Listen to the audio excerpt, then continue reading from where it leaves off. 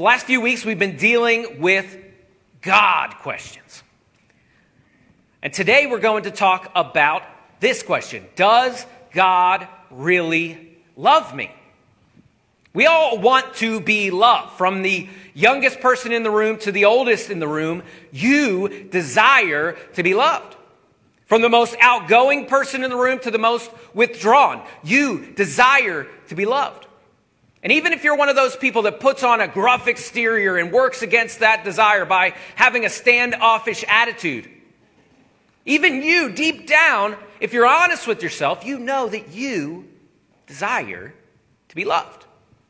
We've talked about some big questions over the last few weeks. Where is God? Who is God? Is God really good? And today we're going to talk about the question, does God really love me? There are all kinds of people in this room. And we've got all kinds of different talents, different income levels, backgrounds. But each of us have these small voices in the back of our heads, echoes that tell us, maybe from our past, that tell us these reasons that God wouldn't love me. Whether those reasons are sins that are in your past, or maybe it's a perceived lack of gifts, maybe it's a difficult relationship with your parents, and they hurt you and they let you down, and now you believe that your heavenly Father is going to hurt you and let you down. Regardless, now insecurities dance in your mind just below the surface. And you struggle with that question, does God really love me? It's easy to believe that God so loved the world collectively, but not so much that God loves me. So with that question, does God love me? The answer is yes. Now that's the simple answer, but there's so much more to the story. Because although God, the creator of the universe, loves you desperately, His world doesn't revolve around you. And if we aren't careful, we can think that God's end goal, His purpose, is to fill us with happiness and to help us succeed and to bless us with prosperity. So let's look at one of the most loving and comforting scriptures in all of the Bible, Psalms 23. There's almost never a situation in a scenario where this passage couldn't bring hope. Why? Because it tells us how God is so close to us, and that He cares about us, and that He walks with us. You know these words. The Lord is my shepherd. I shall not want. He makes me to lie down in green pastures. He leads me beside still waters. He restores my soul. He leads me in the path of righteousness for His name's sake. And even though I walk through the valley of the shadow of death, I will fear no evil, for You are with me. Your rod and Your staff, they comfort me. You prepare a table before me in the presence of my enemy. You anoint my head with oil, my cup overflows. Surely goodness and mercy shall follow me all the days of my life, and I shall dwell in the house of the Lord forever. God walks with me. He leads me. He protects me. He comforts me. He feeds me. And I get to be with Him. But why did it just tell us that He does all that? Is it because I am the center of the universe and everything revolves around me? No, Psalms 23 says that He does all this for His name's sake. I'm reading through the book of Ezekiel right now, and over, God rescues His people and punishes an enemy. And God says this, and then they will know that I am the Lord. Psalms 31:3, the psalmist says something similar. He says, for You are my rock and my fortress, and for Your name's sake, You lead me and guide me. So Psalms 23 tells us that His love and His care that He has for us is for His name's sake. Matt Chandler says this about this passage. He says, look at the motivation in God's heart for all of this shepherding and reviving and restoring. He leads me in the path of righteousness. For what reason? For His name's sake. So God's motivation behind His shepherding you, His provision for you, His love for you, His passion about you, really the motive in all of that isn't that you're great, it's that He's great.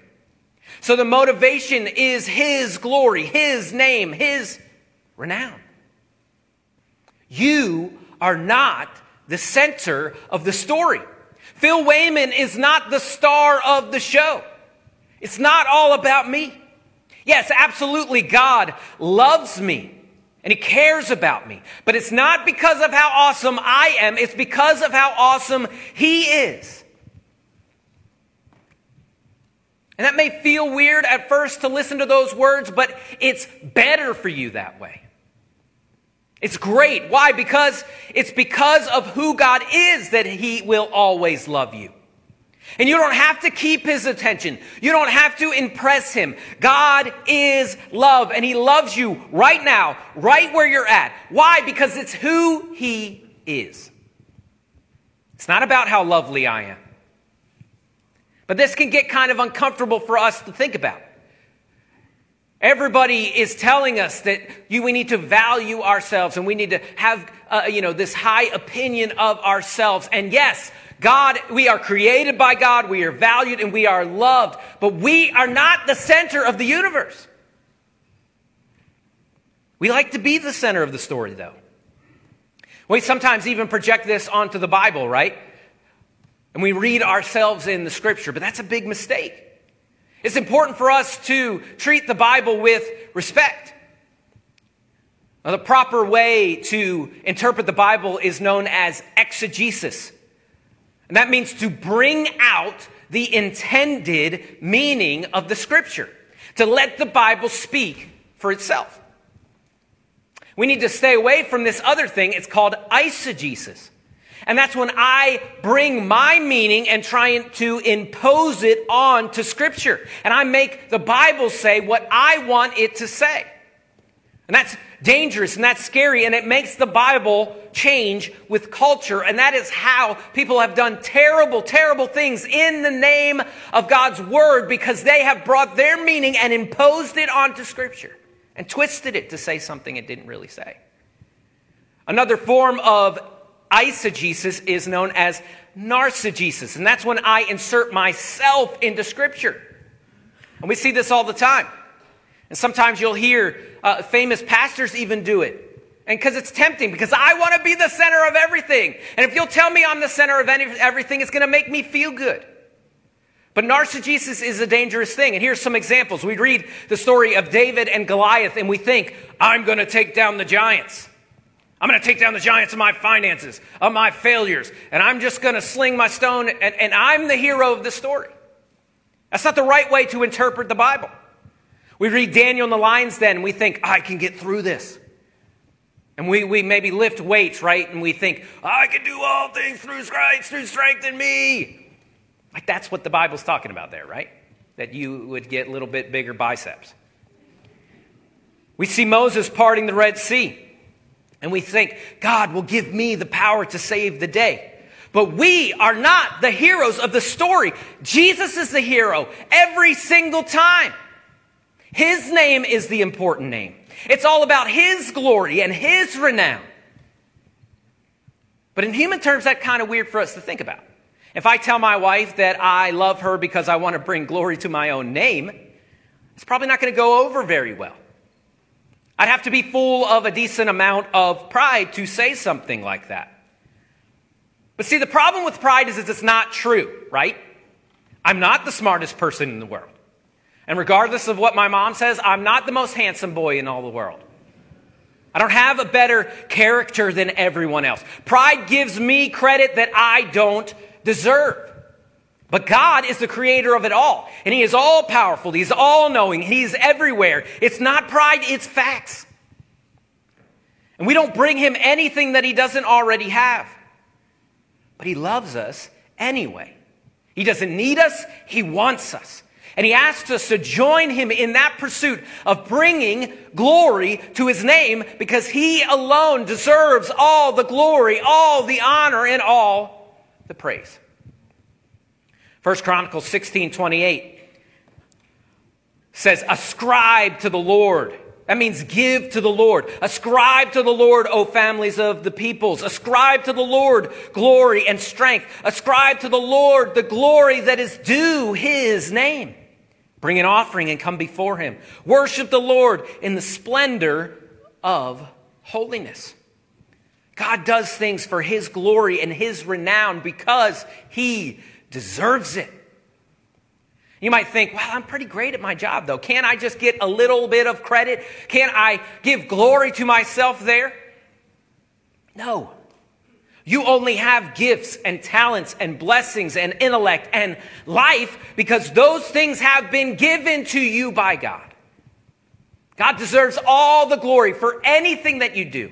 And this doesn't, look, when we're talking about this doesn't mean I have to walk around feeling bad about myself. Here's a novel idea. Think less about yourself. It's not about you. It's about him. God deserves all the glory for anything that you and I do. Recognize who he is. Ascribe to the Lord the glory due his name. Worship him. Don't take the credit for things that he has given you. Ascribe to him the glory due his name. Have you ever, any of you ever seen like a celebrity out live in person, just like walking around? Maybe it's at a restaurant in a big city or on a golf course or something like that. Well, I was in the airport in Pittsburgh once, and I saw the celebrity chef Robert Irvine from the show Restaurant Impossible. He's just walking through the terminal. It was weird. Here's a picture of him, I think. Do we have that?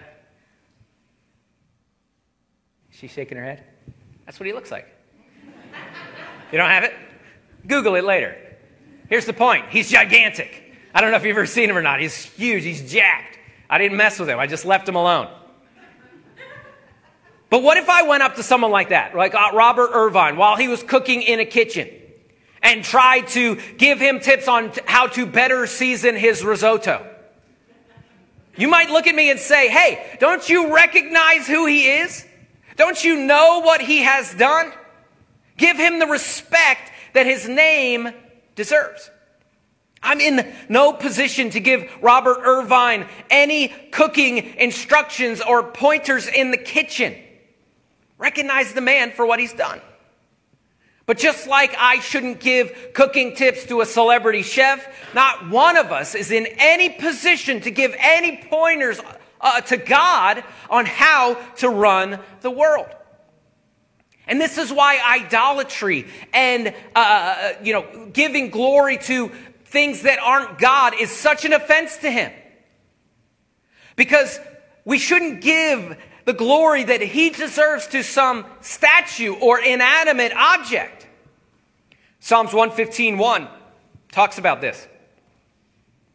It says, not to us, O Lord, not to us, but to your name give glory, for the sake of your steadfast love and your faithfulness. Why should the nations say, where is their God?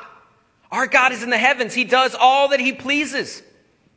The idols are silver and gold, the work of human hands. They have mouths, but they do not speak. They have eyes, but they do not see. They have ears, but they do not hear. Noses, but they do not smell. They have hands, but they do not feel. Feet, but they do not walk. And they do not make a sound in their throat.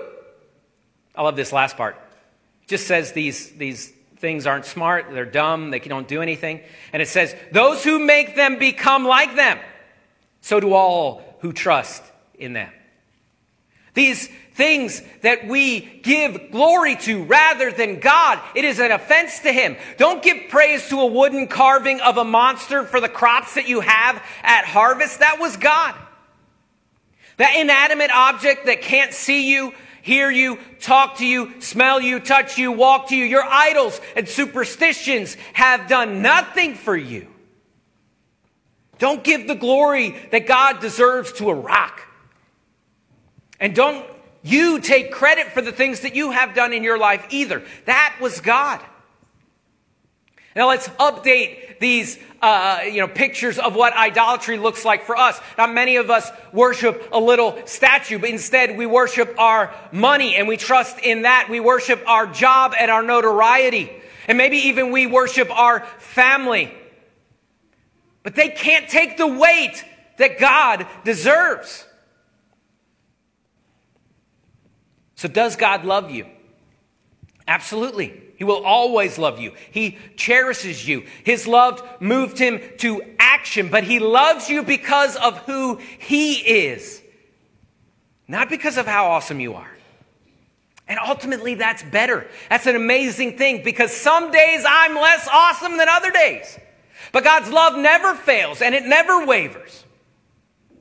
Recognize and admit who God is and what he has done for you, and join God in the quest to bring glory to his own name. He deserves all the honor and all the praise because of how awesome he is. See, living a life full of oneself is the emptiest life there is. You will not be happy. You will be so lonely because you are not fulfilling the purpose that God has given you. And God loves you too much to let you live a self-centered life unchallenged. That's not love. It's not good. Letting you live in your sin is not good for you. Instead, he wants you to join him in bringing glory to his name. It's the reason that you were created. God loves you. He made you. He gave you this purpose for his name's sake. Lamentations 3:22 said, "The steadfast love of the Lord never ceases. His mercies never come to an end." And because God's love is not dependent on your performance, but his goodness, you can know that it will never change. You know, John 3:16, it says, "For God so loved the world that he gave his only Son, that whosoever believes in him should not perish, but have everlasting life." We wouldn't even know what real love is without the evidence of his action in the world. So give him the glory. Titus 3:5 says he saved us, not because of works done by us in righteousness, but according to his own mercy, by the washing of regeneration and the renewal of the Holy Spirit. He wasn't willing to save you from your sin because of your merits, your accomplishments, your character, your virtues. It's because of his goodness and his mercy. God doesn't need you today. He wants a relationship with you. And he asks you now to join in him with giving honor and glory to his name. Because he alone deserves all the glory, all the honor, and all the praise. C.S. Lewis said, Jesus died not for men, but for each man. If each man had been the only man made, he would have done no less. You need to know that this morning. That God didn't just send his Son for humankind, but for you. Because he loves you. Why? Because of who he is. 1 John 3:16 says, "By this we know love." This is how we know love. That he, love, laid down his life for us, and we ought to lay down our lives for the brothers. God is love. And we know love because love laid down his life for us. And we ought to go and do the same. And now we fulfill our purpose of giving glory to his name by going out into the world and acting out that same love that he showed to us. And we don't do it for our credit. We constantly point back to Jesus. This world is full of people that are lonely, people that are hopeless. And this is a huge opportunity to be different, to love people and point to Jesus. This is what you were made to do. And this is how you will find real fulfillment and real purpose. By recognizing who God is and give him credit for what he deserves. And understand that his love is not based on my performance. That he loves me because of who he is. And he's close to you in pain and darkness for his name's sake. And now it's your turn. It's your turn to walk with those that are in pain and darkness for his name's sake. Each of us has this deep longing inside of us to be loved. And don't believe the lie that God doesn't love you because of something that you've done or something that you don't have. God's love is not dependent on you. God's love is who He is. And He would do it all over again if only it was just for you. How can you not fall in love with a God like that? This is who God is. So give God the glory and the honor and the praise that He deserves. And that's why it feels so amazing when you serve someone else without strings attached in the name of Jesus Christ. That's why, is because that was your purpose. When you lift up your voice and sing out in worship to God, and you're giving glory to His name, and you're taking time in Scripture, and you're reading what He's done and giving glory to His name, and you take time in prayer and spend time just telling God how awesome He is, that's why that works, is because it's what you were made to do. And that is what we're sent to do. Out there, not quietly, not angrily, not out of a place of judgment, but constantly bringing the love of Christ and doing good deeds in His name and constantly pointing back to the one that deserves the credit. Every head's bowed and every eye's closed. Does God really love you? Absolutely. 100%. He died for you. There's no one in this world that's loved you more. There's nothing that you have done that you could possibly make God love you any less. There's nothing that you could do to make God love you any more. Why? Because it's not based on your performance. It's who He is. And because He loves you, He wants you to fulfill your purpose, which is to give glory to His name. He wants you to stay away from selfishness. He wants you to stay away from sin that hurts you and the people around you. Not because He's some dictator, but because He loves you desperately. And He wants you to fulfill the reason that you were made. By this we know love. Love laid down Himself for us. How could you not love and serve a God like that? The band's going to play in just a second. Let's take a moment of just unbridled thanks to God for everything that's in your life. Every good thing that has ever happened. The breath that's in your lungs this moment. Take a moment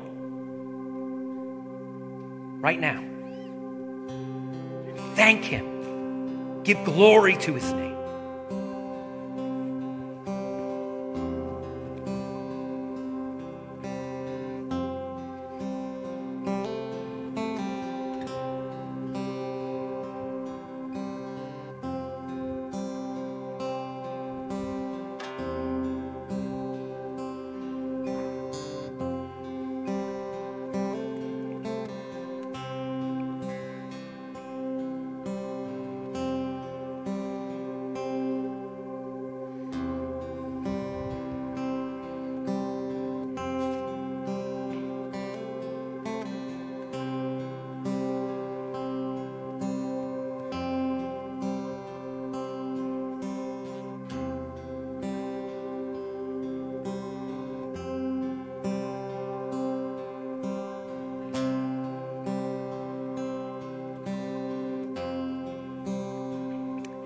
As those of you that have accepted Christ as your Savior, continue to pray and thank God for who He is.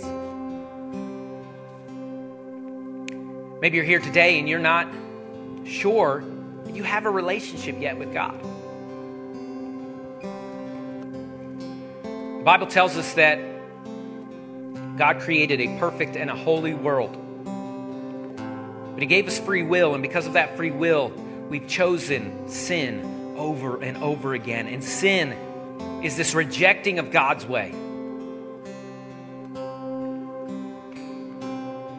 Because of that, death, disease, and pain and hurt have flooded the world because we constantly choose our way over His.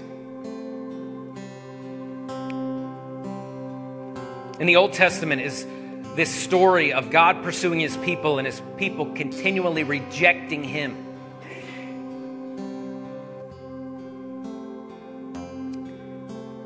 But then 2,000 years ago, God got off the throne in heaven and was born of a virgin. His name was Jesus. For 33 years, He walked this earth. He lived a perfect and a holy life. And He taught people and He did miracles and He showed love to people that other people thought were not worthy of love. And the world was all confused about Him. They thought He was there to overturn the government and take over. But He was there to overturn our sin. And they put Him on trial and they couldn't find anything that wrong that He'd ever done. But the people were mad.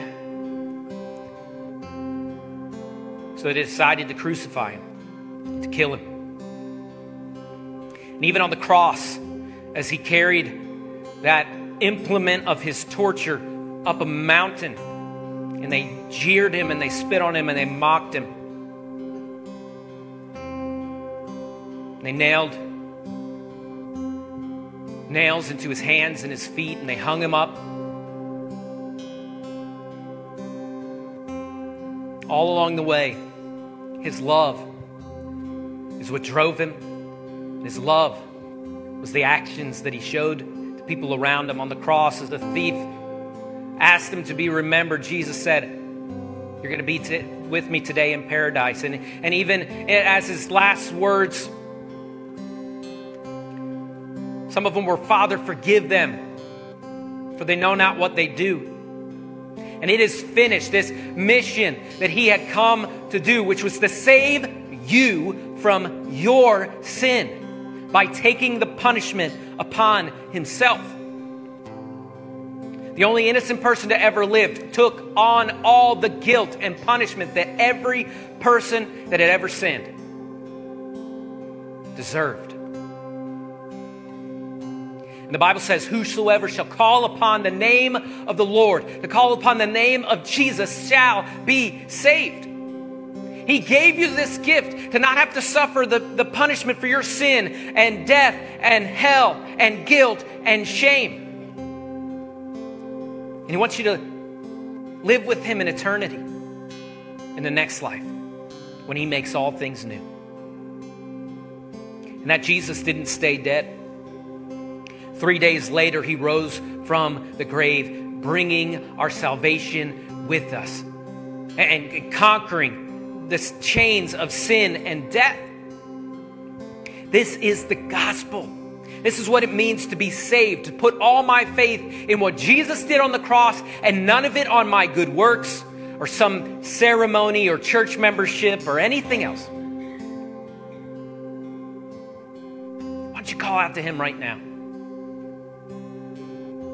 Maybe for the first time, or maybe it's the first time you really understood it. You can use your own words. Words aren't important. You got to know that you're a sinner. You got to know that there's a penalty for your sin. That's separation from God. And that Jesus Christ paid the price. And put all your faith in Him as the only means of your salvation. Why don't you call out to Him right now? You use the words. It's about a genuineness in your heart and a turning away from everything that you held on to and putting all your faith in Jesus Christ.